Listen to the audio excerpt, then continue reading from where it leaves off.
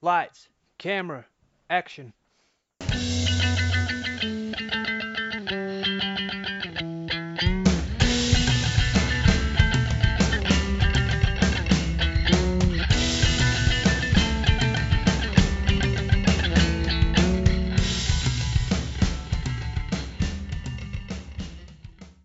Hello and welcome to another edition of Movie Madness in association with Spitballing Pod. I'm Luke Byron, joined as always by Keenan Bonner, and the matchup we'll be getting into this week is 2013's American Hustle versus 1997's Jackie Brown. I've got on my notes, how are we doing today? But obviously, just two of us, Keenan. Yeah, as you may have come to expect. Yeah, I mean, big week next week. Goodfellas on the podcast. I mean, it's going to be like a cup final, isn't it? The people want to turn up for Goodfellas at home, but they don't want to turn up for Jackie Brown away. Just how these things work. I'm excited to watch Goodfellas again. 30 minutes or less on a rainy Tuesday night. Not everyone has that in the locker. No, exactly. Got to put the hard yards in. Exactly. But I do feel this. I don't know if you feel the same. The fact that we've got so many films in this season, it does feel bigger when you get to a film that you particularly like because you can have longer in between. Yeah. Although actually, I thought this last time up because there were so many of them. I didn't want to watch. It was nice when you come to one. You're like, oh, looking forward to this. Fair. Well, we'll start with American Hustle. The synopsis: a conman, Irving Rosenfeld, along with his seductive partner Sidney Prosser, is forced to work for a wild FBI agent, Richard DiMarzio, who pushes them into a world of Jersey power brokers and the mafia. Critics' reviews. What do you think they'll think? I think they'll like it. Here we go. I'd be just as entertained watching these people move along their normal daily lives. Whatever scheme they're a part of is really just icing on the cake. Is that It feels like... thing? Go on. Was that meant as a compliment? I think so. Yeah, they're saying these characters are interesting enough, so... That's fine. I didn't know if it was just like it's that bad that I might as well be watching them do the dishes. So sorry, I've been a long week. It's been a long week, mate. We do that for some of it, to be fair. No, I know, but it feels like an interesting exercise, a chance for Russell and his cast to dress up and have fun now that none of them really have anything left to prove. The cast in this is nuts. Like when you scroll down on IMDb, like you're far further down than you would normally be before you see someone that perhaps you wouldn't recognise. Yeah, it's true. They make a good point. Like David O. Russell at this point. Do you remember that was just the time where he was just the big thing? Yeah. I particularly loved Silver Linings Playbook that he did as... Never seen it. I'm not sure it's your type of film, to be honest. Oh, okay. It's a bit soppy. I think I might have watched it on a hangover. I was getting quite emotional, actually. Let me shed that tear. There's a phase where essentially he just put like Bradley Cooper and Jennifer Lawrence in a film. Jennifer Lawrence and like everything that he did. Mm-hmm. He's got American Hustle, Silver Linings Playbook, and Joy back to back with Jennifer Lawrence. Yeah. Yeah, this run that you spoke about. I mean, he does The Fighter before Silver Linings Playbook. Do you like that? I've only seen it once, but I don't think I disliked it. Okay, I don't know. It was okay. I mean, I'm not. It's not one that I remember much about. I just don't feel like I'd remember if I didn't like it. Basically, I would have liked. I don't know. Essentially, I would have liked it to be more about Mickey Ward than less about the documentary made about his brother being on crack. That's why I was excited for he was talking about him coming back and doing number 2 about the fight to a guy. And I was really excited, but it never seemed to come about it. Three Kings as well, by the way. Todd said that on the pod the other week. Get a chance, watch it. Yeah, he does that 99, then Fighter 2010, Silver Linings Playbook 2012, American Hustle 2013. Yeah, hell of a run. And then he's had 2015 onwards, pretty much off from directing. Yeah, I think he'd done a bit, and he'd made enough. He was probably happy. Yeah, for sure. We got it. Okay. A slickly paced con game that's so frenetically enjoyable, it'll fool you into believing it's even more substantial than it really is. So I think they're trying to say all glam there and not so much substance. There's never a dull moment in American Hustle, and the pieces all fit together. At the end, a lot of the people on screen have been hustled, but the viewers are all richly rewarded. This could be a whole new genre of our critics' reviews, the ones that just put these cheap puns in the middle that are as obvious as anything else. Maybe. The movie is great. It's interesting without being heavy, smart without being pretentious, and entertaining without being solicitous. So there you go. Mostly positive. I do remember there being quite a lot of fuss behind this at the time. I was thinking this. I thought that this week, mate, to be honest. I remember this being people being very happy, like being excited about this. Yeah, I remember going to see it at the cinema and feeling like this was a big one to be going to see. Just because I won't want to waste time on it next week, really, but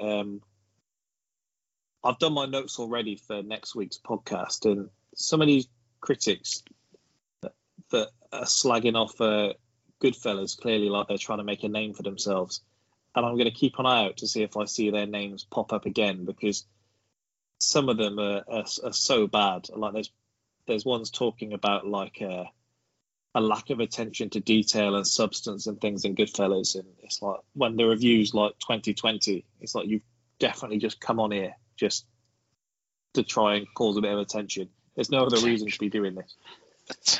Lack of attention to detail. Yeah. We'll save it for next week. I've got some thoughts on the film, as you may imagine. Well, I essentially just didn't want to waste it on negativity next week. I feel like there'll be enough to talk about as it is. There's not too much trivia this week, but I will run you through it. So, according to Christian Bale, much of the movie was improvised. So during the shooting of the film, he noted to writer and director David O. Russell, "You realise this is going to change the plot greatly down the track." To which Russell replied, "Christian, I hate plots. I'm all about the characters, and that's it." I imagine the people that wrote the screenplay probably don't feel the same. No. He was. I didn't realise he was actually one of the writers. So, less important. Done his bit. Tied with The Irishman, Gangs of New York, and True Grit for third highest number of Academy Award nominations with no wins. 10 it had. Jeez. Any of the actors get a little nod? I don't think so, but if you haven't got it written down, it's not important. I remember the trailer being much like, if you look at the trailer for this House of Gucci film coming out, there's so many stars in it that they essentially go one on one off with Academy Award winner, Academy Award nominee, Academy Award winner, nominee for like the whole like last 30 seconds of the trailer. And I remember this trailer being like that as well, where they were flexing their muscles, obviously, before you even see much. They didn't even have to show hardly anything in the trailer. I think they had some nice clips of Bradley Cooper and Jeremy Renner in suits. And then they had that clip of Jennifer Lawrence on all fours moving towards the camera, which I'm sure they got their money's worth of within the trailer. Like, there was very little you actually knew going in based on the early trailers, just because I guess they figured it doesn't really matter what this is about. You're going to come and see this anyway. Fair. Okay. Christian Bale revealed that in the scene where Irving is singing Delilah with Carmine, he chose to study footage of several Al Pacino classics. His hammed up singing and dancing is a result of this research. Pacino going to town. Pacino singing Delilah would be quite something. I've heard he sings in Heat. Yeah. Not a great voice. I think we're about 6 weeks away from that. Nice. In the early 1980s, French director Louis Malle was preparing a film of the Abscam story called Moon Over Miami, from a script that he'd written with John Guare. Dan Aykroyd and John Belushi were set to star, with Belushi playing a con man and Aykroyd playing an FBI agent. Belushi's death in the March of 1982 stopped plans for the film. So your man Dan could have been in this. I think that would have been awesome. It'd have been a bit like the Blues Brothers. Which I've not seen. The guy at my work goes on about it every time I mention any kind of film. He compared it to Blues Brothers. Great film. We could have fit it into this bracket. That was the other thing I was saying. Oh, I was thinking about Too late now. Robert Taylor being in our bracket after we spoke about it last week. It is listed as a crime film on IMDb as well, if you can believe that. It's a shame we can't expand it. Well, we could, but we could just do Robert Taylor versus the Blues Brothers. But we're at a good number now. Yeah.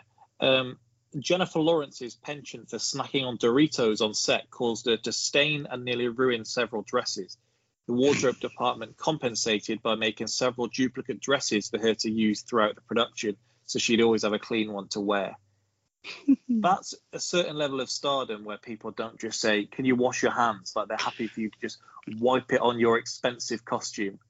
Yeah, or you're legit being paid millions here. Can you not eat Doritos for fucking 4 hours today? Do you know what I mean? That's what I'd say. If you remember, there was a lot of controversy after this when there was those leaks, and it came out that Jennifer Lawrence had been paid significantly less than a lot of the other co-stars. I don't remember that now, but I assume whilst that's not great and such, but I mean, I assume she still earned enough money that you probably like, well, don't eat Doritos maybe. Yeah. Like if I go into work tomorrow and one of the lads or ladies, one of the guys or girls that work for me are sat doing their job, speaking to a customer, eating a packet of fucking Doritos, I'm going to say, look, you're at work, maybe turn it in. And I can assure you that neither they nor I are earning what Jennifer Lawrence would earn for a film. No, this story felt to me like right after Hunger Games, probably just after Silver Linings Playbook, actually, where she won all the awards. There was a big thing in this. The selling of Jennifer Lawrence was essentially, she's one of us. She's so relatable. She has no filter. She likes to eat what she wants. She says what she wants. She drinks. And that story feels like something they would have shared on, say, like Jimmy Fallon or something, to say, like, Jennifer Lawrence, she really is so relatable. One of the people. Yes, you're completely correct. But yeah, somewhat relatable. But even I take far worse care of myself than she does. I'm not wiping my Doritos hands all over my clothes. Like, it's not too much to get out of bed or the sofa or wherever I am. Yeah. Just always have this because we always have the same comments. Christian Bale put on £43 to play his character and shaved his head. That sounds like my 2018 maybe. His slouchiness and weight gain resulted in him herniating 2 of the discs in his spine. Ouch. I haven't done that, fortunately, but that's something I will have put on £43 and shaved my head, so I know what he went through. And finally, it was Amy Adams' idea for Jennifer Lawrence to kiss her in the bathroom. Fair play. She had a whale of a time on this set. I know there was a bit of trivia, which I thought I'd written down, where she essentially read the script, had it all nailed down, came in on the first day, and what wasn't in the script, she's just told by the director, "You know what? I think your character was a stripper. We'll film this today. That could be you. We'll film it today." And yeah, she said she had a few drinks, got her kit off, and said, "Oh yeah, she probably was a stripper," and filmed the scene. The costumes obviously were a massive part of this film, in terms of just setting the scene and just how kind of OTT things are. If you Google anything about American Hustle, and I don't want to sound too piggish here, but it's a genuine talking point. Amy Adams' side boob is spoken about more than anything else when you Google this. Like, to the point where when we do our voting later, it could legitimately have an MVP shout. There are articles on the internet. If you just search American Hustle, there's things like Amy Adams' side boob steals the show. Is that true? What? Whether it stole the show or... No, whether there's articles. American Hustle, Amy Adams is very high on the search list. Her crying most days on set. Yeah. I mean, there was articles in Vanity Fair about her positioning, and I don't know. I don't have to position my boobs, fortunately, so I don't know how difficult that is. But There's articles about a boob gap and the pay gap. So Amy Adams, a lot was being spoken about there. Yeah, her crying on set's quite a big thing. Yeah. I did actually note down my top 5 Hollywood redheads while watching American Hustle. Isla Fisher, Jessica Chastain, TK, Sophie Turner, and Karen Gillan. So TK is in good company there. Yeah, the position we brought him forward to. Where would TK be on your list of Hollywood redheads? Well, he certainly wouldn't. He unfortunately wouldn't be number 1. Top 5? Probably not. You're saying there's an argument to be made? I mean, he is brilliant, but he's not quite for me, shall we say? There we go.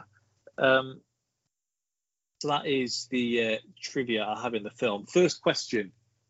What did you think of the film? It goes on. It does. It did. In terms of long films that we've done on the podcast, where are you ranking it? Upper echelons, no. Above average, but not. Yeah. It's not a 7 or 8. I do say it goes on. That makes it sound as though I don't like it, because that's normally one of my complaints. But I enjoyed it. It was quite cool. The cast is boss. Yeah, the thing that really got me this time around was, I think this is my 3rd time watching it. I think I watched it once after it came out. I watched it in the cinema once afterwards, and then now. Something which I picked up before, when we've spoken about soundtrack on the podcast before, and how some of them just look like they were made to be in this film. They kind of feel seamless. They're there, but you're paying attention to what's on the screen. I thought the kind of musical interludes in this almost just felt like they needed to fill 2-3 minutes at a time, and they would just play almost like a whole song for like an uncomfortably long period of time in between. And it wasn't just once, like there's 3, 4, 5 times where there's just kind of a break in the action, and it's almost like, rather than have a little transition, they just go to town. And by the 3rd one, I'm thinking, I'm not sure we need quite this much. I don't know if they paid the money for the soundtrack and we're getting our money's worth out of this. I would imagine so. There's good songs in there, though. There are, definitely. But when you think of, I keep comparing it because I've been looking at it this week. But Goodfellas, I'm sure we'll speak about that soundtrack next week. The soundtrack is phenomenal, but it also just ties in with the film. It's just kind of seamless. This felt like I'm stopping to notice the fact that this song's playing, rather than it just being like a piece of the film. It just felt like there was just too many breaks where there was nothing happening while you had to just listen to this, whatever they wanted to play. Fair. It did that disco scene though. It just made me want to go to a disco with Bradley Cooper. I mean, if you make the offer, I would have done that anyway. The tunes blaring. I think we could get you in a bit of a perm as well, Keenan, if we want to match you up with Bradley Cooper in the film. I don't think I've quite got enough hair to be going there, but yeah, I don't think I've quite got the hairline for a perm, mate, these days. If I'm honest with you, if you don't shave it for a while, just don't cut it at all until we can make this happen. I don't think I'd perm my hair. I don't know what film is it where not even to go to a disco Bradley Cooper. Two seconds. I can't think what it is. What film is it where he says he's got a perm and then he just gets absolutely murdered for it? So Bradley Cooper? No, I can't remember what it's in. Oh, that's really going to annoy me. I can't remember what it is. That's going to piss me off. Getting his hair permed and people just absolutely start rinsing him for it. How recently are we talking? It's in a comedy, and I can't remember what it is. And he's like, I got my jail, I just got my hair permed. And then he's like, what? It's a perm? He's like, you fucking joking? And then everyone kills him for it. And he's like, no, I'm joking. I don't know how I'm ever going to find that. I don't think it's Knocked Up, but Knocked Up came my head. Is it a Seth Rogen film? I'm just thinking of people with curly hair, basically. See, I feel like I feel like it is. The Pineapple Express? No, he hasn't got his hair permed and that. I don't know what it is, but it is about something like that. It's something like that where he plays the guy is playing like a lovable loser who's on about getting his hair permed. Oh, I know what it is. What? It's Due Date. I've maybe seen that once. No, it's Zach Galifianakis. I watched that scene with my brother. Yeah. He's like, I got my hair permed, and it's the girl who's actually in. Oh, I can never remember her name, but she's in a lot of these types of films. It's like he's being fucking serious with a perm. So when he's buying weed, they stop somewhere and he's buying weed. And he's like, I thought you'd been fucking serious about the perm. Is her name Michelle Monaghan? No, it's not Michelle. No, Juliette Lewis. Juliette Lewis. She's the next one on IMDb. That's it. Sorry, it's just derailed us completely. It's fine. So, other than it being long, you didn't dislike the film, did you? I mean, this is if you read it and the things that you know about me, like you really, this should be like bang on, but this is bang on trend. Yeah, it's crime film. It's quite funny. It got a little bit of the old mafioso in there, which I'm partial to a film or two about. Somewhat of a De Niro derby this week. He's got his little role, hasn't he? Yeah, uncredited. Uncredited, is it? Apparently I feel like, do you need to credit De Niro? Like, I get that. We know you're there, kind of thing. Like, yeah, we don't need to look you up after. No, I get that. Yeah, I like it. I did like it. I thought it was fun. I think I'll watch it again. Just not anytime soon. No, probably sooner than you might think. The cast is great. They all put in. The other thing about it, because we quite often do it where the cast is great, but you get an average performance. But everyone puts in a good turn. Yeah, there's no one that's really trying to be a show stealer. Like they're forcing their way, like overdoing their part. Even Jeremy Renner, who I think can be guilty of that. Is it you who hates Jeremy Renner? Yeah, I don't like him at all. I find him irritating. That's so disrespectful. I think he's good in this. I feel it should be harder to make a believable character when you look like you're playing a caricature. Like his guy, you're saying the dress, the hair, everything. It should be hard to take a character like that seriously. But the hair, some of the hair in this is unbelievable. It has to be said.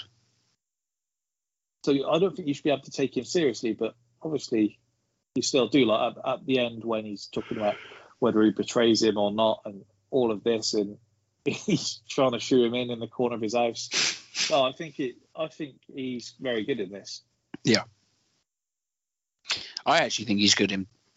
Like, I don't think I've ever seen him in anything before. He was bad in that. You just like him irrationally. Dislike him irrationally, sorry. Well, it stems from me disliking Hawkeye in the Avengers. Again, never got kind of carried that over to him. Well, he's just a budget Legolas. Like, he has no right to be with the Avengers. Look, he's got no superpower, and he's out here putting it all on the line. He's putting it all on the line every day. The fact it takes so long to call up some other people to get involved, and you've got him just being a waste of space on the side with his little bow and arrow. Someone puts a shield up. Respectful. He's got nothing. He's got nothing left. Literally, I don't know. If someone wears a helmet, he's done. You're better than this. I've told you I've never liked him. Did you know Jeremy? He's a musician as well. I'm going to listen to his music. I'm going to listen to his music after this. Oh, I'm definitely not going to be. Do you like Jared Leto? I don't dislike him. I think he's a weird bloke. Like, I wouldn't have him around my house for dinner.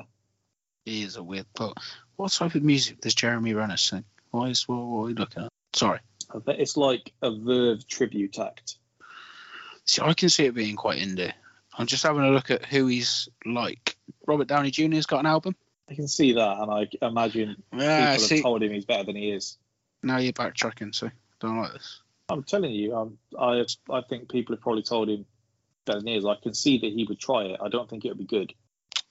I've never heard of any of these people that he might be. Scarlett Johansson.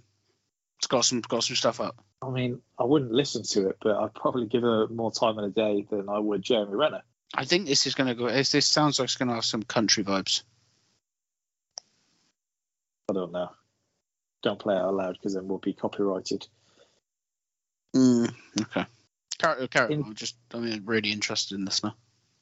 Well, I mean, I don't want to take you away from what you're doing, but in terms of film itself, was there a particular scene or anything that stood out to you, a particular character? What do you think of Christian Bale in this? Because obviously he's front and centre. He's Christian Bale, isn't he? I don't say that. I don't mean that as a bad thing. He's brilliant. I think everyone's got their guys, and Christian Bale's one for me that if I see he's in a film, I'm interested. We spoke on it before, and it still weirds me out that he's from Yorkshire. Yeah, that is weird. But it stuck with me that Jack claimed that Tom Hardy had this incredible range when I maintain almost every role he plays is the exact same. I disagreed with that at the time, and I still disagree with it now. No. I mean, you want to actually talk about range? Christian Bale, his range is actually mint. This is the point I was about to make. Oh, okay, sorry. Well, I was just saying that the actual difference in being someone like this, a character like this, where I don't really know how to explain it, but you essentially have to be able to laugh at them and still take them seriously. Like the whole thing at the start with putting his hairpiece on and having it ruffled up. You have to be able to laugh at him then, and then also have to be able to take him seriously as this like mastermind con man. Yeah. It's very impressive. Maybe that's why they have such a runtime. Maybe they do have to kind of reel you in to have the payoff at the end. I meant to ask you, I'm not sure if I've ever asked you this before, but have you ever seen Vice? What, Miami Vice or? No, the film Vice. I don't think so. Oh, the one where he literally is the vice president. He's Dick Cheney, yeah. No, I've not seen it now. No, give it a watch. That is a film that is, considering the subject matter, it's a film that is far better than it should be. Kind of like The Founder. Yeah, it's very similar-ish vibes. Like The Big Short. It's just a film that's much, much better than it should be. Amy Adams is in it as well. I can't really work her out. I was about to say she's obviously very good in everything she's in, but I'm trying to say whether she's the same kind of character in everything she's in, but I don't really know if that's fair or not. I don't think so. She's in The Fighter as well, so she's worked with Russell before.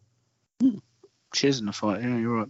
I don't think she's the same, and I think she's quite good. That's fair. I think in a way that you've said with Christian Bale, and in a way that I probably think with Jessica Chastain as well, who I mentioned earlier, alongside Tika. Seeing Amy Adams is kind of a stamp that it's going to be a half decent film. Yeah, I don't think she does a lot of bad. She did that, The Woman in the Window, which is meant to be horrifically bad. I don't know what the fuck that is. That probably says a lot. It was like a straight to Netflix job. But other than that, even when you don't like the film, it's usually one where you can kind of appreciate this is a good level of film kind of thing. That make any sense? Yeah, no. If it's not to your taste, like you can tell that she's still been quite picky with the role. She's picked out the right thing. She was in Nocturnal Animals, which is a really good film, actually. A bit strange that got hardly any kind of publicity. It's her, it's Jake Gyllenhaal's in it, Michael Shannon's in it. So when you look at that, Fisher's in it as well. To this day, I actually just get those two confused. Who? Amy Adams and Isla Fisher? Yeah. I don't even think they look that alike, other than having they're ginger. Hair. Yeah, that's literally it. But what do you want from me? It's not as egregious as your Cuba Gooding Jr. moment. So that was one of them. I was trying to said about him being invited. Like, no, that actually wasn't him either. I know who they are, but I just get it confused in my head. I guess I would say Kurt Russell Amy and Adams Jeff. is in more serious films. Kurt Russell and Jeff Bridges get confused without fail. Amy Adams is probably in more serious films than Isla Fisher, isn't she? Well, I don't think that's probably. I'd say she definitely is. I don't know. Yeah. I was just thinking. Yeah, if you have a look. Yeah, you definitely. Yeah, definitely. With this, you've got Michael Pena coming in as the Sheik in this. That scene in which De Niro is speaking to him in Arabic, I don't know how tense you found it this time around. Despite I've never seen knowing this what before. happened. No, I meant like you just watching it in general, but I found it so tense watching it back, despite the fact that I know obviously he doesn't get busted to the point where the whole thing collapses. But if I was possibly drifting before, I was completely back in at that stage. Like, there's something about De Niro in there. Like, he's meant unbelievable. He's unbelievable. Someone tried to tell me that he does have a thing. He does play similar characters, but someone tried to down talk Bobby to me the other day. I would not stand for it. No. Even if you're just saying about him these days, as we said when we did Dirty Grandpa, he's earned the fact if he wants to. I think for him it's a money thing.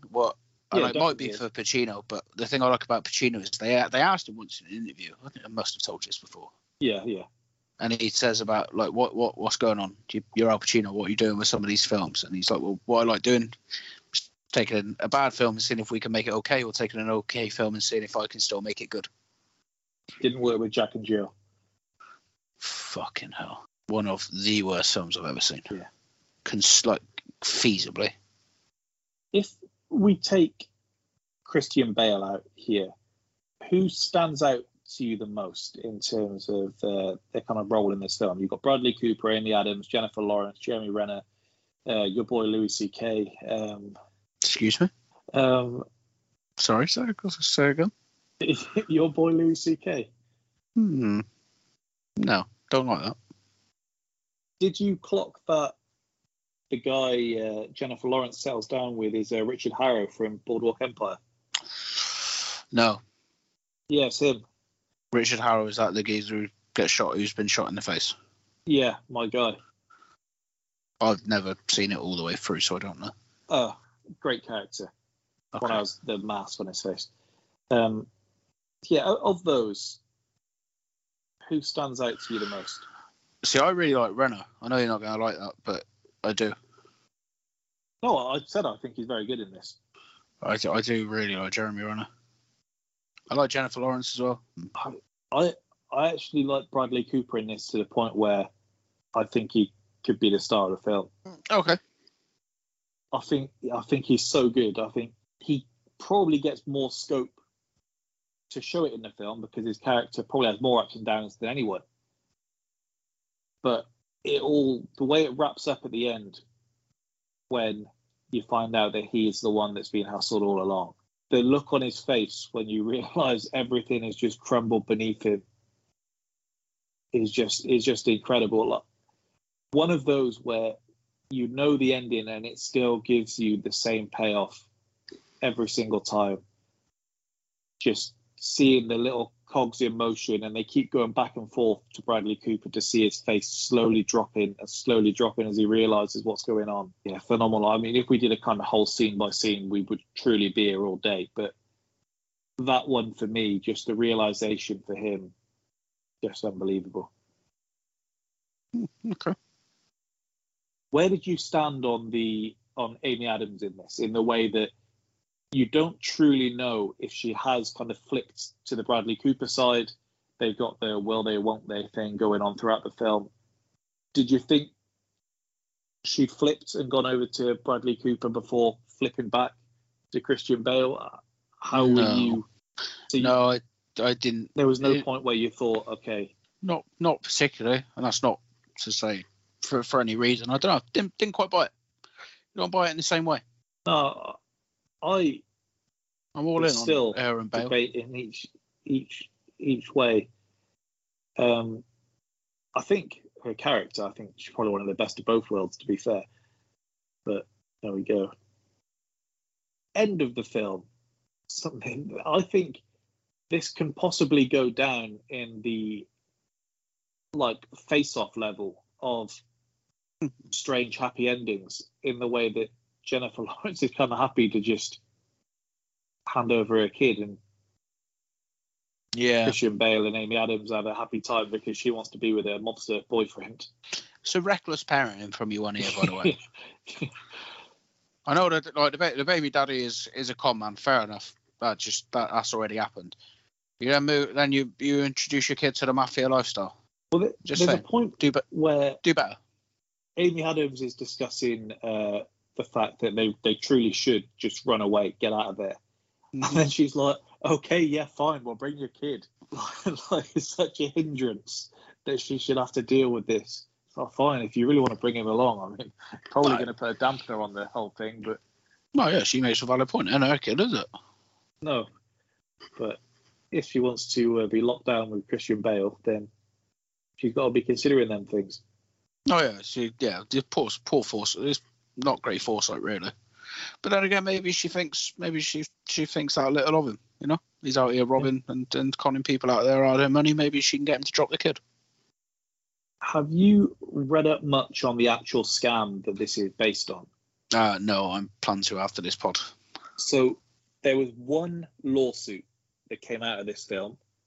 I did actually see this bit, and it was about the microwave, right? Yes, yeah. All the things, and it's she has the book in the boot, and she says about it zapping all of the nutrition out of the food. Which is that was like a common thing. Yeah. That's not them just putting this in. That's like people thought that. But there's a book on show, I believe, in the scene that this guy wrote about microwaves and things. It must be a really interesting book. And yeah, he took issue with what they said, that they'd misquoted him, sued them. I don't know if they won. Oh, I don't know. But there we go. If we have a little look at the categories. Okay. Rewatchability, I feel like we've kind of done. Covered. Yeah. What was the best moment / scene for you? I do like the old disco. Yeah. I quite like Cooper's introduction. Yeah. It just looks cool. And he don't turn out too well for him, but when he comes in as like a sleazy agent, he just sort of bosses the room, doesn't he? Yeah, he's very good. How about you? I think for me is the kind of clicking of everything coming together, and Bradley Cooper realizing that he's the one that's been screwed, and then the kind of flick back through of this is how we did it. I like that. It's one of the things I like about Now You See Me and other films, of that kind of methodology. So yeah, that would be my. Okay, I get that. I do the flashback and filling in the gaps. I agree. It's a trope that I quite like in films. Not quite here's one we made earlier, but I do enjoy it. MVP, is it Christian Bale, do you think? Yes, sir. Bradley Cooper, but I guess we'll get to that. If we go on to Jackie Brown, and then we'll circle on back. Yeah. So Jackie Brown, was this your first time seeing it? I think I asked this last week.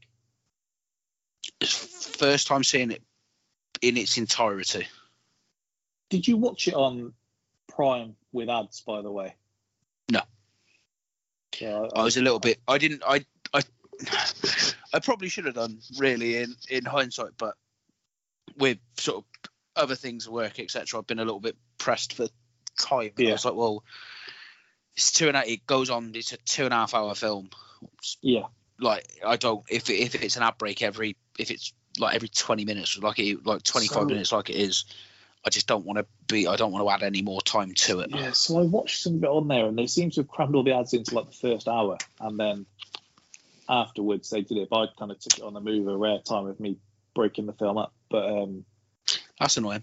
I wish I'd have known that. Because I wouldn't. Yeah. Not that I begrudge paying the money. Obviously I do, or otherwise I wouldn't mention it. But I overly begrudge paying the money for it 'cause it wasn't particularly expensive.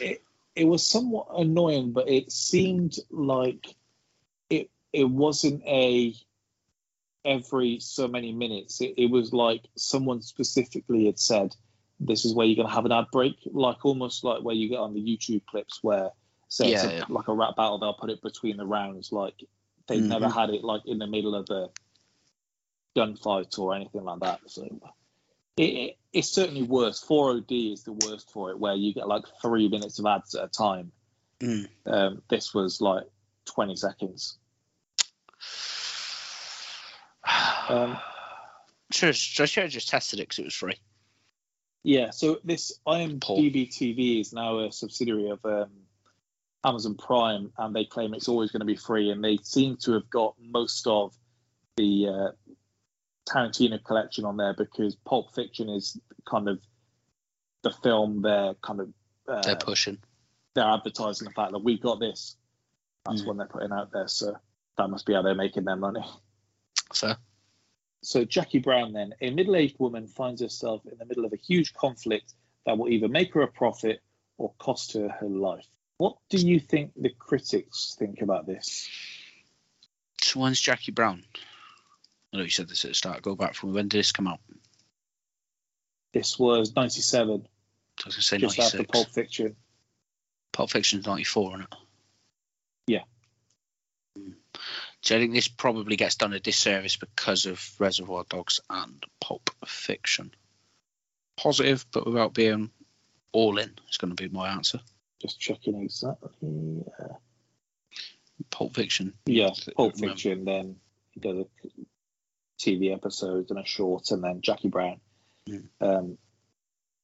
So Quentin Tarantino puts together a fairly intricate and relatively uninvolving money smuggling plot, but his cast is so good that you probably won't feel cheated. Jackie Brown is about 2.5 hours long, but it zips by like a film half that length.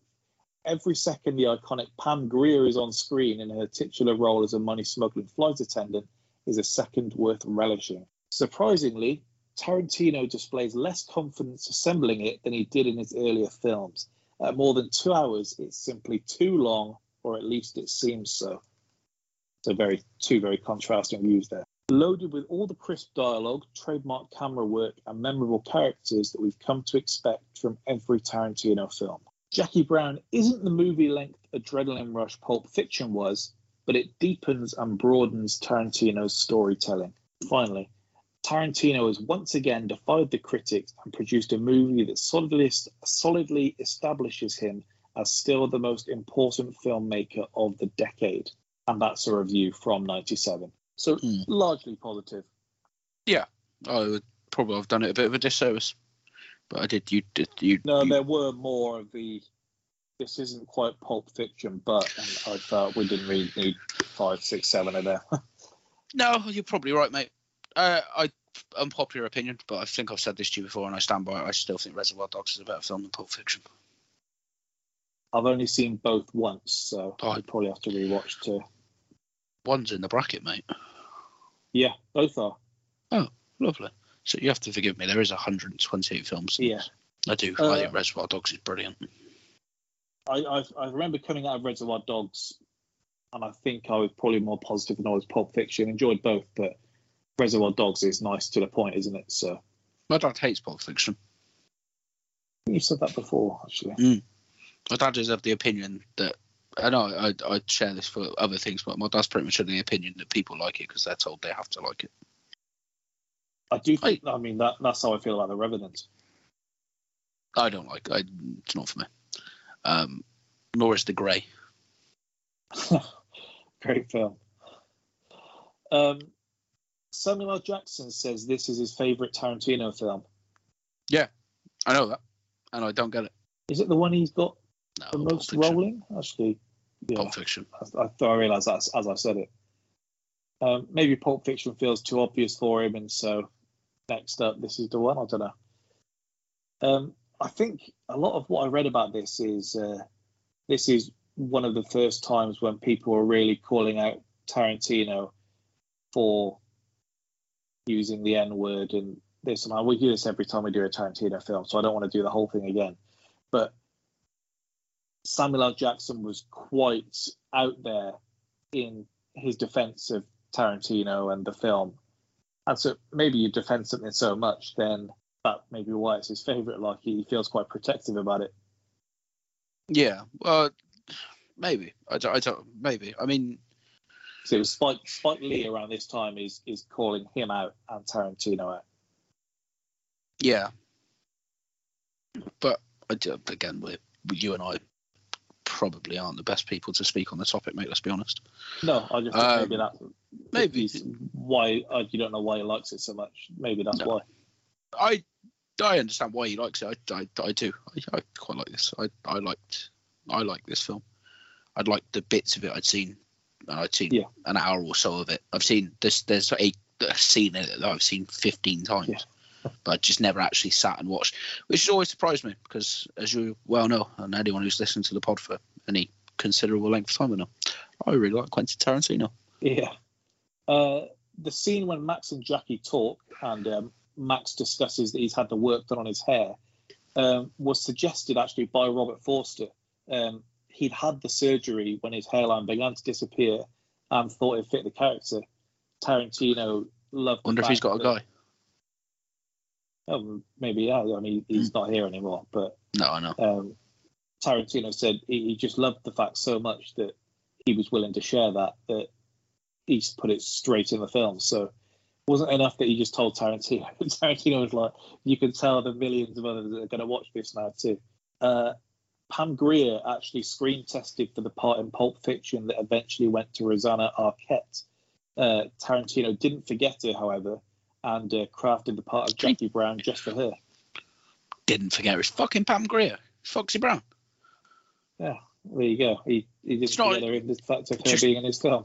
Just like the way that's written is though it's not Pam Grier. No, there seems to be a thing with this film because Robert Forster didn't even have an agent when Tarantino handed him the script for this. He'd auditioned for the Lawrence Tierney part in Reservoir Dogs, and Tarantino wrote the part of Max Cherry just for him. Just makes me laugh. Like, I didn't forget her. Well, of course not. She's fucking world famous.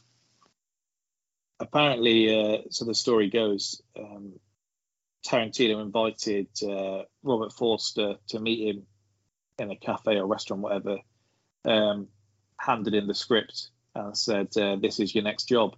And as a guy that didn't have a job at the time, was desperately looking for work, he said he was happy to get anything and even happier that he was going to be in this film. So, I get that. And this then gives him a massive boost, and then his career's back on track. Yeah. He does this for people. He does do it for people. It's like the girl who gets with the lad who's notorious for cheating on every girl that he's with because she thinks she could be the one to change him.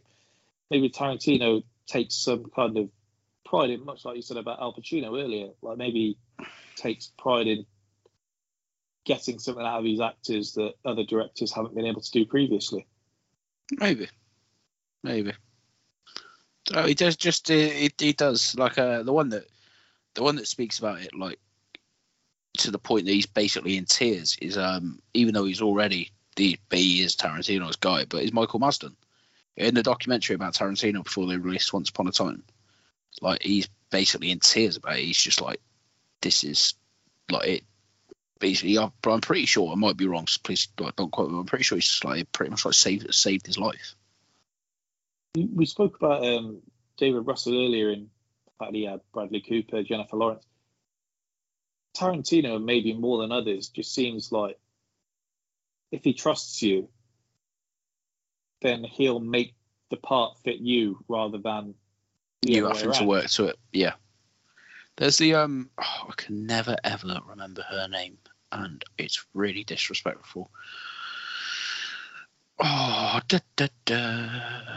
2 seconds.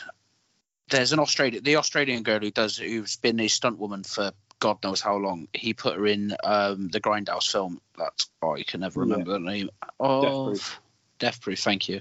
He put her in that, and I think we've sort of told the story on the pod before about sort of them having to reshoot stuff because she was so used to not to hiding her face. Zoe Bell. Thank you. That's her name. Like she's been Like she worked with him for God knows how long. Like she was in the Kill Bills, and she was in sort of this and that.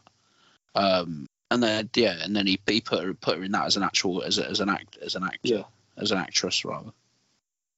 So Tarantino also spoke about the casting process to get Michael Keaton in as Ray Nicolette, and he says that Keaton is quite self-deprecating, and he says he kind of comes for an audition and then almost spends the entire time kind of telling you why he's not the man for the job and how it perhaps doesn't fit him. And he says by the end of it, Tarantino was having to convince him and said, "You're my guy. You're the guy that I need for this." I do think he's particularly brilliant in this. It's like this role's been written for him almost.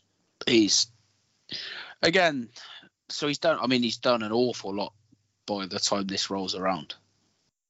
Yeah. I mean, he's been Batman, for fuck's sake. Yeah. Do you know what I mean? It's not as though he's bit of reverse psychology. Maybe I'm not your guy, Quentin. And some of these guys are quite insecure, though, aren't they? That's part of why they're so good at what they do. Yeah. I mean, he came back in a way. He did come back in a way.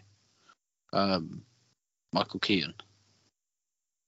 He's great in this. Like, he's someone where after I'd seen him a couple of scenes with him in this film, I was thinking like he could be the real star of the film when I was thinking about who we do in that sense, because he's a scene stealer in this.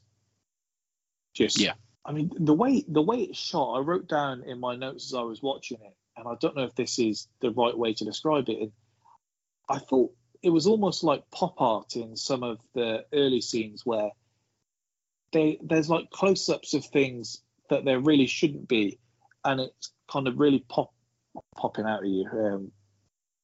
But like when he opens the cupboard and they zoom in on some like soup in the cupboard and they hold it for like a bit longer than they should, and it's almost like some things are more in focus than they usually would be. Like they don't want you to see any of the background. There's some where they zoom in so close on Michael Keaton talking that his whole head isn't even in the frame. Everything is just made, whether it's like the colors or everything around, whether it's just, I don't know, the how close up and the way it's shot. Things do really jump out at you throughout this, and that was something that I took down while I was watching, particularly in the early scenes in Samuel L. Jackson's apartment. It's not really his apartment. No, it's fair. You watch these films a lot more intently than I do, I have to say. Give you your credit. I have a little notes thing down and then just take it down. But that just kind of jumps out of me, the early scenes. And I will say the first hour, I was doubting whether I was going to get to the end. I thought it had all the brilliance of the standard Tarantino dialogue, but the things that really make it work in things like Django, Pulp Fiction, Reservoir Dogs is it builds up to something. Like in Pulp Fiction, the scenes of them chatting in the car before they then go and shoot someone, that makes that dialogue even better. And it felt like for the first hour of this, there was all the talk and then there was nothing really, no substance at the end of it. Yeah. And then I guess the point is it then makes the last hour pop even more. He said pop, but it's the old kind of... there is something about... Make it so slow at the start. Sorry, I was just going to say, there is something about the bit in the car, like you said, it might not build to as much, but there is something about having De Niro and Samuel L. Jackson rolling around together that is just cool. Like those two, you could sit and honestly just have them in front of me talking about what that coffee's like, talk about what the weather's like, and I'd still be intrigued. Well, apparently De Niro and Tarantino really didn't get along while shooting this. I could see that. De Niro basically felt he was just not being given much to do. Like he was just kind of sat around doing nothing. He was told to mumble basically for the first half of the film and barely get his words out. And he said it just wasn't what he thought he signed up for. He was just bored doing it, and he really took an issue with that. Obviously, it works out in the end. I don't know how he feels about the film now, but supposedly there was some real friction on the set, and I imagine this is kind of like, you would see the amount of managers that get sacked at Chelsea, and it was like, you might be able to piss off like Paulo Ferreira, but probably don't piss off John Terry. And De Niro seems like a guy you want to have in a good mood on your set. Yeah, you the amount of right. films we've done where he's had an issue. But he's that old school, isn't he? That's what I mean. So I imagine he's someone you try and keep happy the best you can. Yeah, I get that. I do get that. Maybe Tarantino is someone that's big enough to be able to take that and not have to back down. Very possible. But is he at this? Maybe he is at this point. But this is where he sort of come in. Reservoir Dogs sort of slips under the radar. Obviously, he's done that. He flogged the True Romance bit, and he gets sort of plaudits for that. Comes in to do Reservoir Dogs. Pulp Fiction escalates, and like you say, he does a couple of TV episodes, does a short. Then he does this. Is he? I don't know. I was too young. Obviously, we were too young to know. Yeah. Know the script. So in the novel, Jackie Brown, originally Jackie Burke, is actually white. Tarantino changed her race just for the purpose of getting to work with Pam Grier. It was Samuel L. Jackson's idea to give his character the long hair and the braided goatee. Nice. Really took me back when I saw this. I watched Bond last night. We were walking to the car, and I was saying I'm going to go now and watch the rest of Jackie Brown. And I said, Samuel L. Jackson with a ponytail is really something to get used to. It doesn't look right, but it certainly stands out. I guess that's one of those things. Tarantino is probably the right guy for Samuel L. Jackson to say it to. You know, I love the idea of me having a ponytail and a braided goatee in this, and his eyes just lighting up like a braided goatee. Like, that's the best part.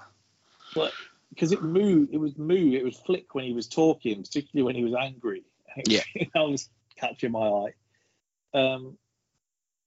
How many times do you think Samuel L. Jackson says "motherfucker" in this film? Not a clue. 37. A record. Fair. It's just like I don't know if I'm sure there are, but like it's just so synonymous with a word, and for it to be that word as well, that's what cracks me up. Yeah. Like if you're gonna have a catchphrase, let's make it like why wouldn't it be motherfucker? Yeah. Well, they say there was probably about 12 to 15 in the original script, but because they were given so much room to improvise on this, Samuel L. Jackson improvising, he says motherfucker as an insult. He says it as like a term of endearment. Yeah. He says it about like an adjective. Like it just rolls off the tongue quite literally, and that's why you end up with so many in this film. No, it's strange, isn't it? Yeah. We have De Niro in this. Sylvester Stallone originally wanted to play Lewis. Nah, don't like it. And John Travolta was the first choice to play Ray Nicolette, which obviously goes to Michael Keaton. Yeah, he could do it. He can do it. Saying it better or worse, but you know he can do it. This marked the first time that Tarantino hasn't had a cameo. If you don't count his answering machine greeting on Jackie Brown's telephone. Obviously, he had roles in Reservoir Dogs and Pulp Fiction before this. Mm-hmm. Okay, so the Tarantino kind of trope that you get in this is when Jackie and Sharonda are in the food court at the mall making the bag exchange. One of the cups on the table reads Acuna Boys, the name of the gang that's run by Esteban in Kill Bill Volume 2. They're also featured in Grindhouse in the form of an advertisement, and they're featured in Death Proof as a character is drinking on an Acuna Boys soda. So this is something that Tarantino just used to squeeze into his films. Nice. So I've got some Tarantino trivia question for you here. So this has the lowest body count of any Tarantino film. What do you think is second on the list? I'm not ignoring you. I'm just thinking. No. I don't know. Like Once Upon a Time in Hollywood? No. The second lowest death toll in any Tarantino film is Kill Bill Volume 2, which Really? has 3 on-screen deaths and then several more in a flashback scene. Oh, yes. Okay. So even though both included, that's still the second lowest of any Tarantino film. There you go. Okay. There's your trivia for this film. So you like the film. Was it one that you were looking forward to rewatching? Was it better than you expected it to be? It's one, not so much rewatching. It was one I wanted. It's a film I've always wanted to sit down and watch, but just somehow never got round to it. No. So when given a catalyst or given the course to watch it, I was like, yeah, that'd be cool. I did like it. Yeah, I did like the film. Better than expected? No, not really. No, and that's not in a bad way. That was just, it was, from how much of it I'd seen, it was sort of exactly what I thought it was going to be all the way through. So I knew very little about this going in. I had it down because I'd seen it on lists talking about kind of heist films before. And so that was the way I was looking at it. So it really wasn't what I expected. I actually hadn't even read the synopsis, I don't think, properly before. I always assumed that De Niro was the main character because I'd seen a still shot of him on the sofa with the bong, and I thought he was the main guy. So I was quite surprised, particularly when you see kind of the opening rolling credits of the film with Pam Grier walking through, and you get the whole song there again, much like you do in American Hustle. I assume maybe you were going to see De Niro at the end of that, something was going to be handed off to him. I didn't really believe that she was going to be the main feature of the film, even at that point. Even though you know that she's Jackie Brown. Yeah, just because in my head I had it down as a De Niro film because all I'd seen really was heist film De Niro. I thought this fits perfectly. It's Tarantino. That's what it's going to be. So I really, as the film was going, I didn't know what to expect, so I didn't really have anything to base it off of. That's fair enough. That's not always a bad thing, though. No.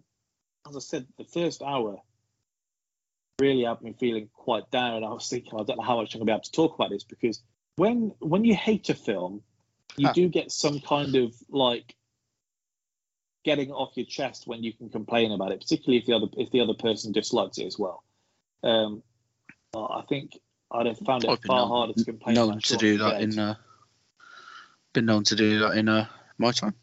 Yeah, exactly. So I'd have found it far harder to complain about Shaun of the Dead if it was just TK and Sean and they completely love the film. It would, because it feels a bit, if someone loves the film as much as, I mean, maybe if you really hate it, but it's not fun to just basically shit all over someone saying how much they love a film while you're saying how god awful it is. But now you make me sound like the bad guy, because I've done that to almost every film on the pod that you love. I mean, there hasn't even just been two of us, so there's been other people there enjoying it as well.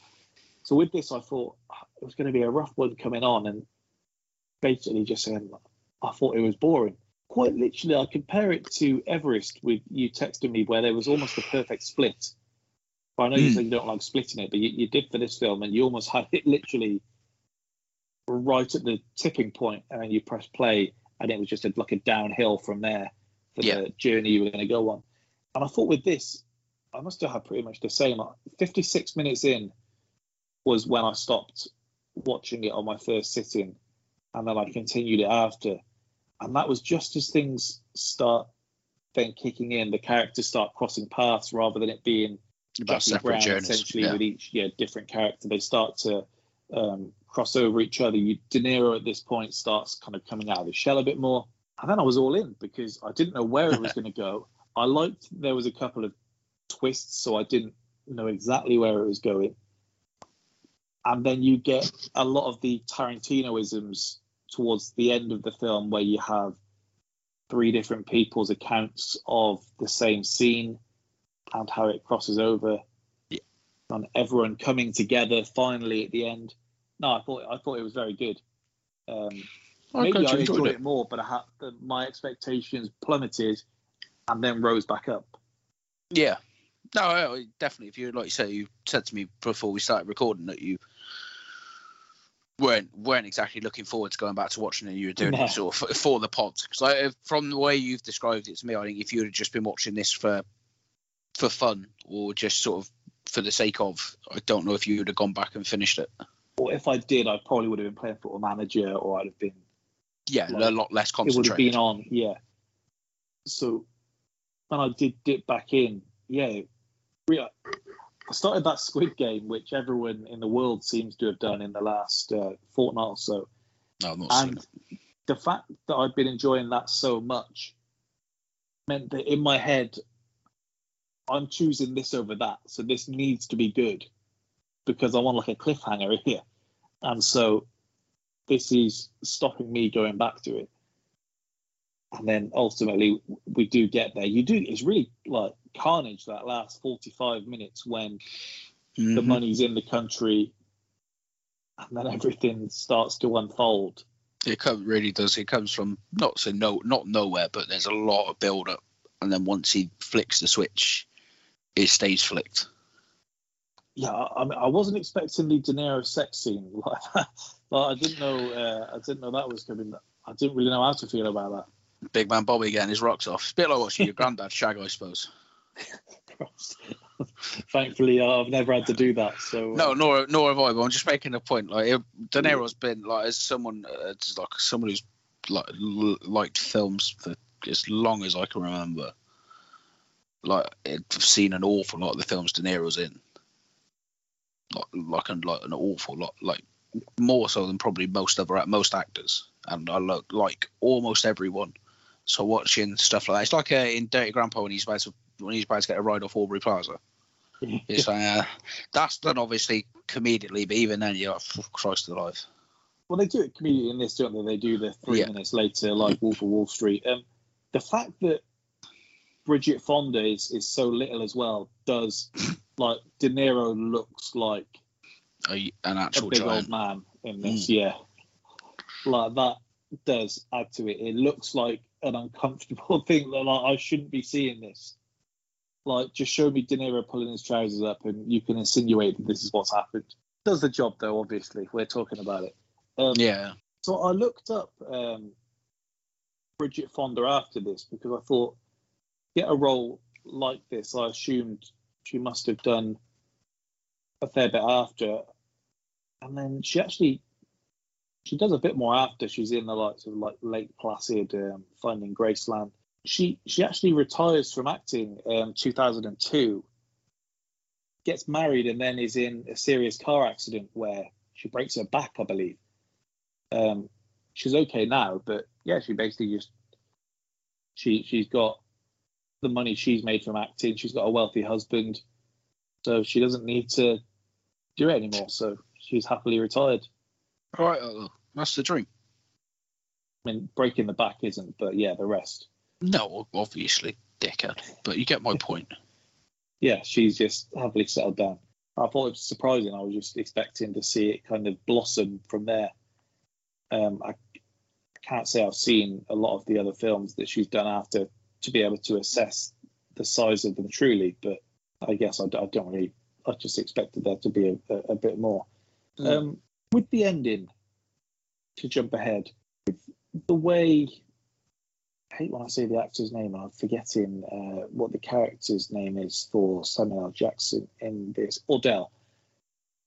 The way he dies, what do you think about that? Because usually when you get these Tarantino face-offs at the end, they're quite drawn out. We get some witticisms. This shows up, bang, done. So it reminded me of. Sorry, excuse me. It reminded me of the Joe Pesci getting shot in Goodfellas. Well, you expect to kind of big go out. Yeah, well, not expectation, but if he's gonna go, and you think it'd be something more. Like Bane. Stop this nonsense. No, you can't argue with that. Bane should have gone out bigger. He gets shot by a fucking cannon. They didn't make a big thing of it. Like, I don't know what else. What do you want? Someone to actually physically? Do you want someone to actually drop that bomb on him? I don't like. What are you after it? I wanted a catchphrase first.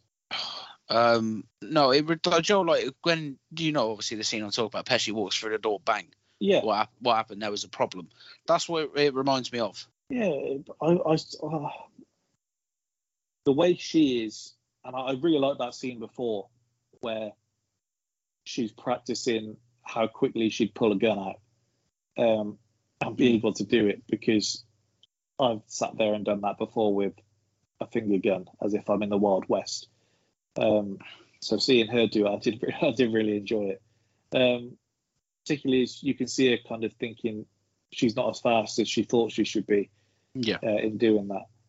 So I thought that was really good. And yeah, then I thought Samuel L. Jackson, I mean, he's dropped enough motherfuckers before that. We could have had a few more with him saying, "Where's my money?" and all of this. But no, you don't get that. Bang. Guess that's probably the point of it, that it's so abrupt. But yeah, thought everything that's happened before then, I guess I just expected a bigger deal. Fair enough. Chris Tucker in this is, where does that rank as far as cameos go for you? He's very, very good in this. Beaumont Livingston. Great name. Knowing what he should know about the character, is it wise to get in the boot of the car? I mean, it's not the cleverest thing in the world. No, exactly. There we go. So this one is 2 hours 34 minutes long. Where does this rank in terms of rewatchability for you? I will watch this again, but it won't be any time. It won't. It will be quite a while away. But I think I will see this again. Would you skip any, or are you going to watch from start to finish? No, I would watch it from start to finish. Right. I think if I watch again, then it'll be I might skip some bits. Probably watch the start and then skip a bit in the middle. In terms of the cast of this, it's another great one. Do you see Pam Grier as the star of the show? Is it De Niro? Is it Michael Keaton? Is it Samuel L. Jackson? Robert Forster? For me, it would be Pam Grier. I don't think I've seen any of her films other than this. Okay. Have you? Yeah, I've seen Foxy Brown. Just a quick look. No, I don't think I have. I knew the name, so that the name meant something when I saw it on IMDb. But it wasn't for anything other than, I know your name from somewhere, pretty much. But yeah, she is very good at this, especially with getting the suit. As I always say, it brings power, the Emma Willis effect. And I quite like that little bit of her getting the suit, and all the people just quietly saying, "Oh, she does look great in that suit." I've got a question on De Niro as well. If you've just found out that you've lost about 500,000 of your mobster friend's money, and he says, "Where's your gun?" It seems fairly obvious you don't tell him where it is. The answer is right here. Yeah, even then, sitting calmly and watching him load the weapon, count the bullets, sit there as he's telling you just how angry he is with you and everything you've done. It seems a bit of an oversight. Yeah, it's careless. But what do? You know you haven't got a gun. You know he has, so you've got to be get running right on it. In the time when he's putting the bullets in the gun, you open the door, you bob and weave. Bob and weave. Okay. Yeah, you duck and roll. You do whatever you need to do once you're out the car. Okay. But rather than just sit there. Yeah, no, I get that. I also don't know if I know they're coming. If I think he might be coming to see me, don't even need to know. I've got a mate who's in the mafia. He doesn't know he's lost. He doesn't know he doesn't have the money at that stage, though, does he? No, but even if you're De Niro's character, you know that's coming up, right? Yeah, you would think. You know, it's not exactly something that slips out. You know when the question comes up, there's going to be a conversation. Yeah. When I think that, if I think there's an outside chance that my murderous friend might try and kill me, I'm probably going to have a gun a bit closer to me. Yeah. You know? I got to tell him some really bad... in front of the seat that he's going to sit in. Yeah. Yeah, I mean that's close to me. So it's on the off chance. I mean, in truth, I'd probably have the gun visible right next to me when I tell him. Yeah. Put him, as we were talking about poker earlier on, as they say, put him to a decision. Yeah. You said earlier that you'd be quite happy to just watch scenes with Samuel L. Jackson and Robert De Niro. And I do think the best scene in the film is Ordell asking if he slept with Melanie. And De Niro saying, well, is she your girlfriend? And I felt sufficiently guilty in case she was. And the two of them laughing between it. And that's just classic Tarantino dialogue there. Just that scene. Yeah. It's strange, isn't it? It's some of the, I don't know, for all the wonderful violence in Tarantino's films, sometimes it's the not quite mundane, like talking about conversations about shagging your mate's missus, but like for some of the smaller things, it really is what causes some of the fascination. Well, he spoke, and I didn't watch the whole thing, but he spoke when he was on Joe Rogan's podcast, and he was asked about kind of what he's known for with the dialogue in his films, and he said, like, we're supposed to believe that these guys just talk about like menacing schemes 24/7, like, yeah, no, they talk about what was on TV the night before. They talk about, do you remember that baseball game back in like '76? Yeah, the same way. If you're trying to humanize these people, the quickest way to do it is to have them talk about the same things that we do. Yeah, is to make them have everyday conversations. Yeah, absolutely. And so Pulp Fiction is obviously one of the best examples of him doing that, just with the car rides between him and John Travolta. But yeah. You've got some gold in this one, particularly that scene. Yeah, no, absolutely.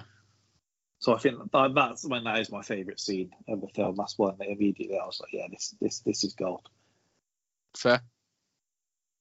Back to our categories. Oh yeah, what's the best moment / scene for you? I'm not too sure. Him dying, I actually really like the build-up and stuff. Who, De Niro or Samuel L. Jackson? Samuel L. Jackson, sorry. Yeah. Sorry, I completely forgot we just had a full conversation about De Niro then. I actually really like it. Yeah. Excuse me, sorry. I'm trying to think.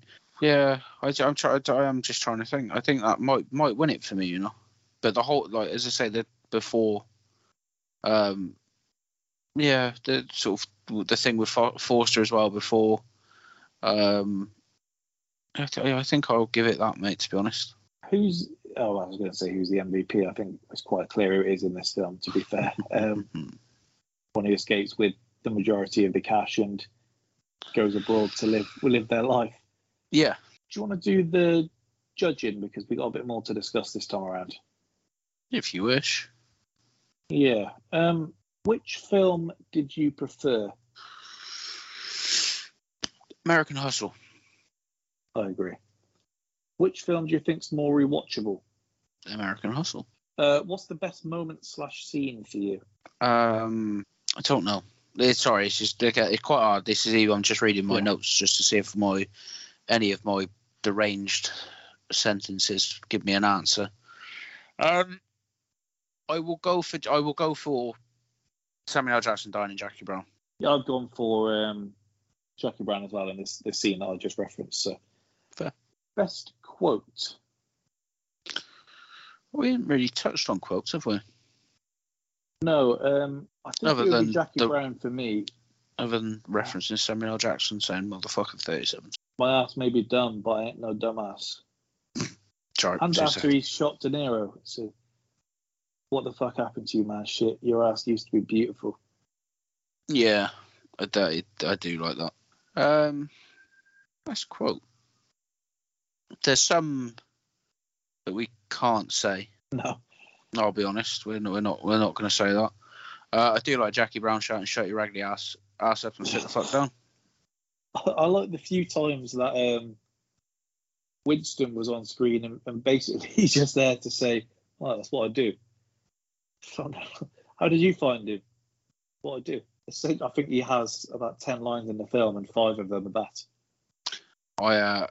I do like, "Man, you must be out of your fucking mind if you think I'm going to get in this dirty ass trunk."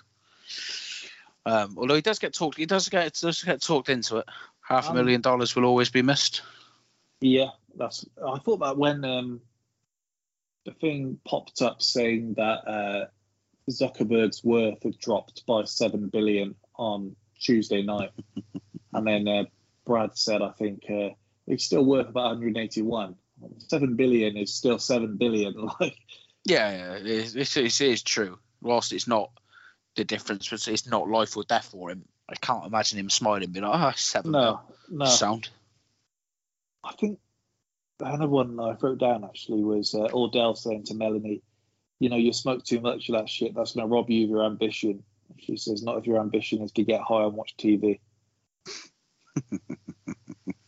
Which for a lot of people, for a lot of time. Yeah. For now that I know about the lawsuit, I told you not to put metal in the science oven becomes infinitely more funny. Lewis explaining why he shot Melanie. He said she's been such a pain. She was late for the pickups because she locked herself in the bathroom getting high. She was nagging and complaining. She wouldn't shut up. So. Even as you're reading that to me, I can't help but hear it in De Niro's voice. We've been told we sound very similar before. I think De Niro has spoken about that. And him just getting a beer from the fridge afterwards, after he's dealt with Melanie. He's a cool guy. Doesn't go back for seconds. That 3 minutes was enough for him. When you're offered a favour or money, take the favour, not the money. Jesus said that, didn't he? Yeah, I guess with a Tarantino film, there's always going to be a few quotes. So I was just reading through my notes on American Hustle, the one I like as well. I'm like the fucking Viet Cong, man. All right, I'm in and I'm out. I was there the whole time. You don't know it, right? That's the fucking art of becoming somebody who people can pin their beliefs and their dreams on. Did Bradley Cooper say that in this? No, Christian Bale. Bradley Cooper does have who you are is who you are between you and God, you and your soul. That's what matters. That's what counts. That's what I'm about. That's what I see in you. When the Paco Hernandez says, I think the name of this operation is offensive, Arab scam is racist. What are you, UK? You're Mexican. See, the thing is, I don't know. You maybe don't get that these days. But in the 70s, again, like, that is genuinely what will be the case. Yeah, I mean, both do have a lot of great lines. I meant to mention, actually, how good the scene is in American Hustle, where DiMaggio, Bradley Cooper, thinks that he's obviously got everything spot on at this point, and he's dancing around the office as they're having the party, and his colleague that he's been roughing up, like boss he's been roughing up throughout, is sat in the corner of the sofa, and then he starts imitating him afterwards, and he left the room, and he's just, despite you can't hear him because you got the music over the top, his laughing and his impressions just so good, even better than when you know what's coming afterwards. Yeah, fair. So yeah, it'll be Jackie Brown will be the winner for best quote for me. Yes, sir, I agree.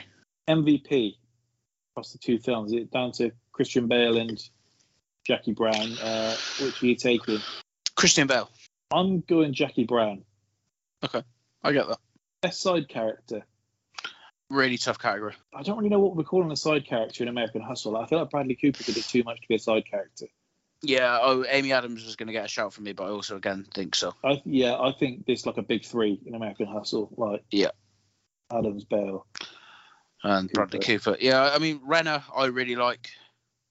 Yeah, he's very good in this. Jennifer Lawrence, side character. Yeah, Jennifer Lawrence. But it's the same in Jackie Brown. A little, no? Obviously, it's not Pam Grier, but there are a couple that maybe. Like Samuel Owens, he's in it.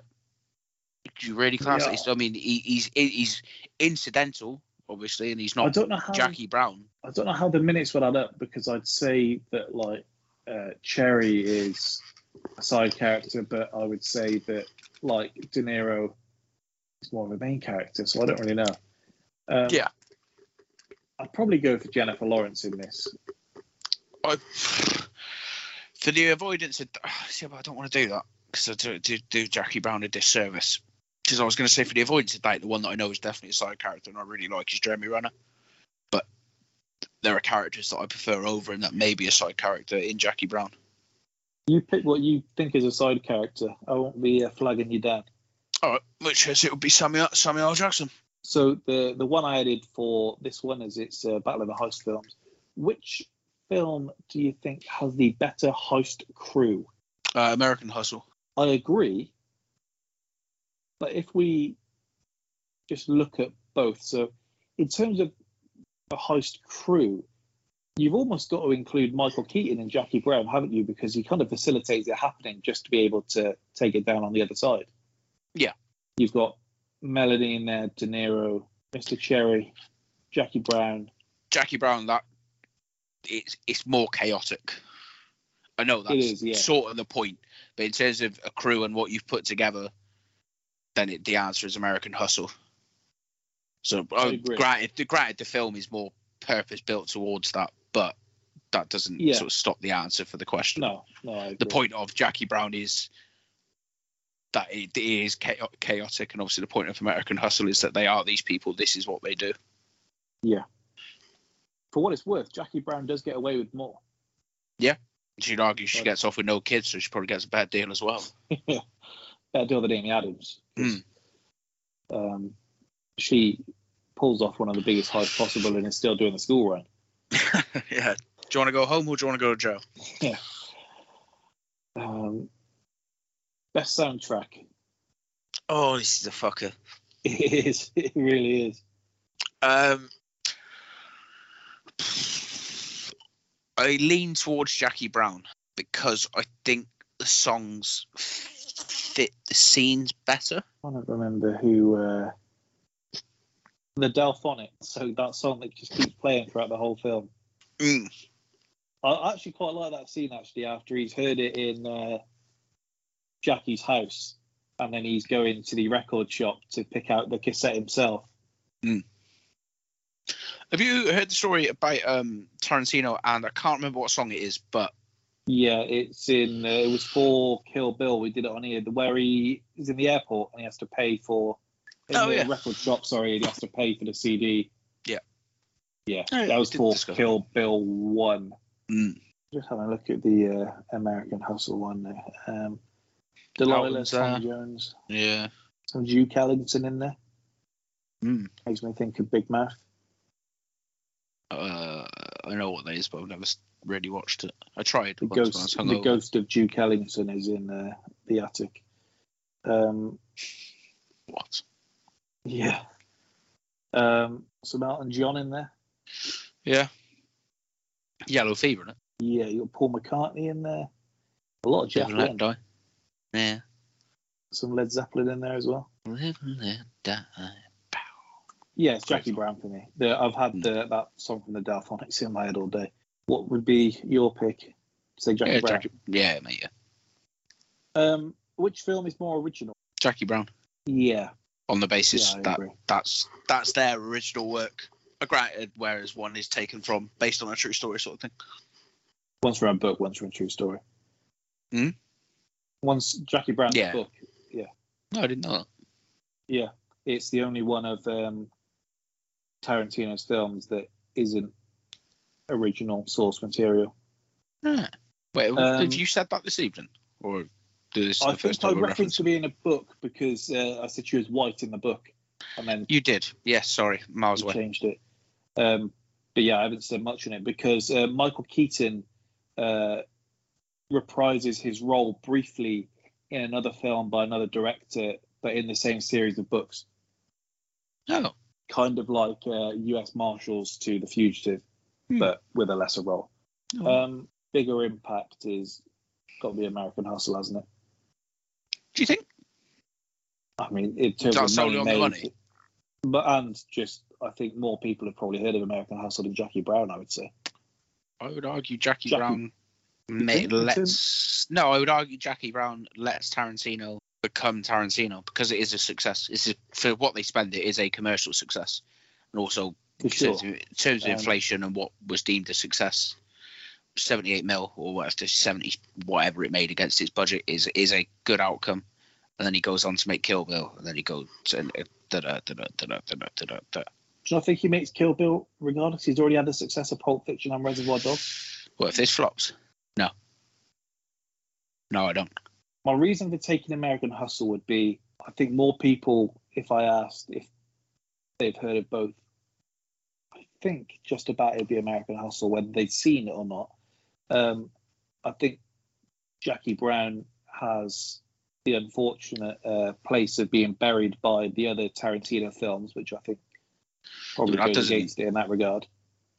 Okay. I wouldn't argue. I won't argue. I think if we did a kind of, in terms of importance in culture, like impact across the board, Jay, you're probably right. But in terms of in film, then I think it's to be Jackie Brown. So which one are you picking? Because you and I have both berated Sean for this before, I have to go give it to American Hustle. Berated Sean for his MVP. Yeah.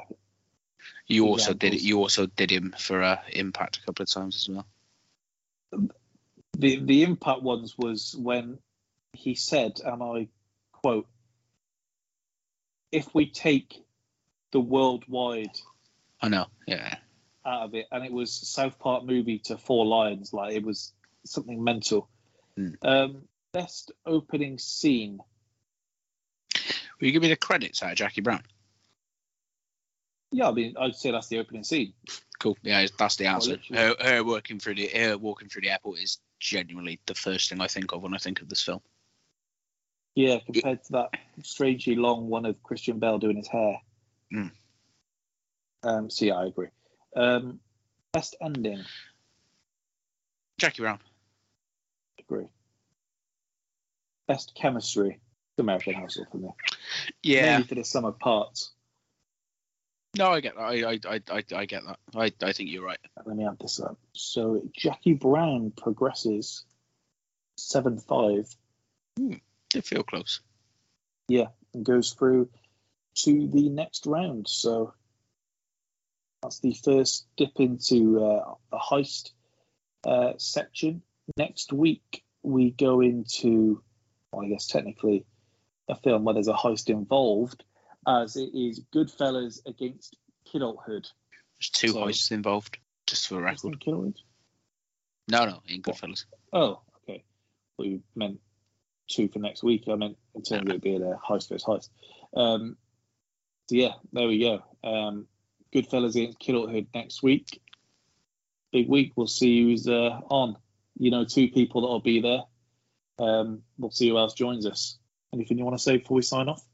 Oh no. Other than it would be us 2. I'll talk a lot about Goodfellas. Strap yourself in. Might be a long pod, ladies and gentlemen. Byron will no doubt try and ruin it because he seems to enjoy. You seem to enjoy annoying me about this film. This is a misunderstanding, but thanks again for listening to another edition of Movie Badness. We'll be back next week.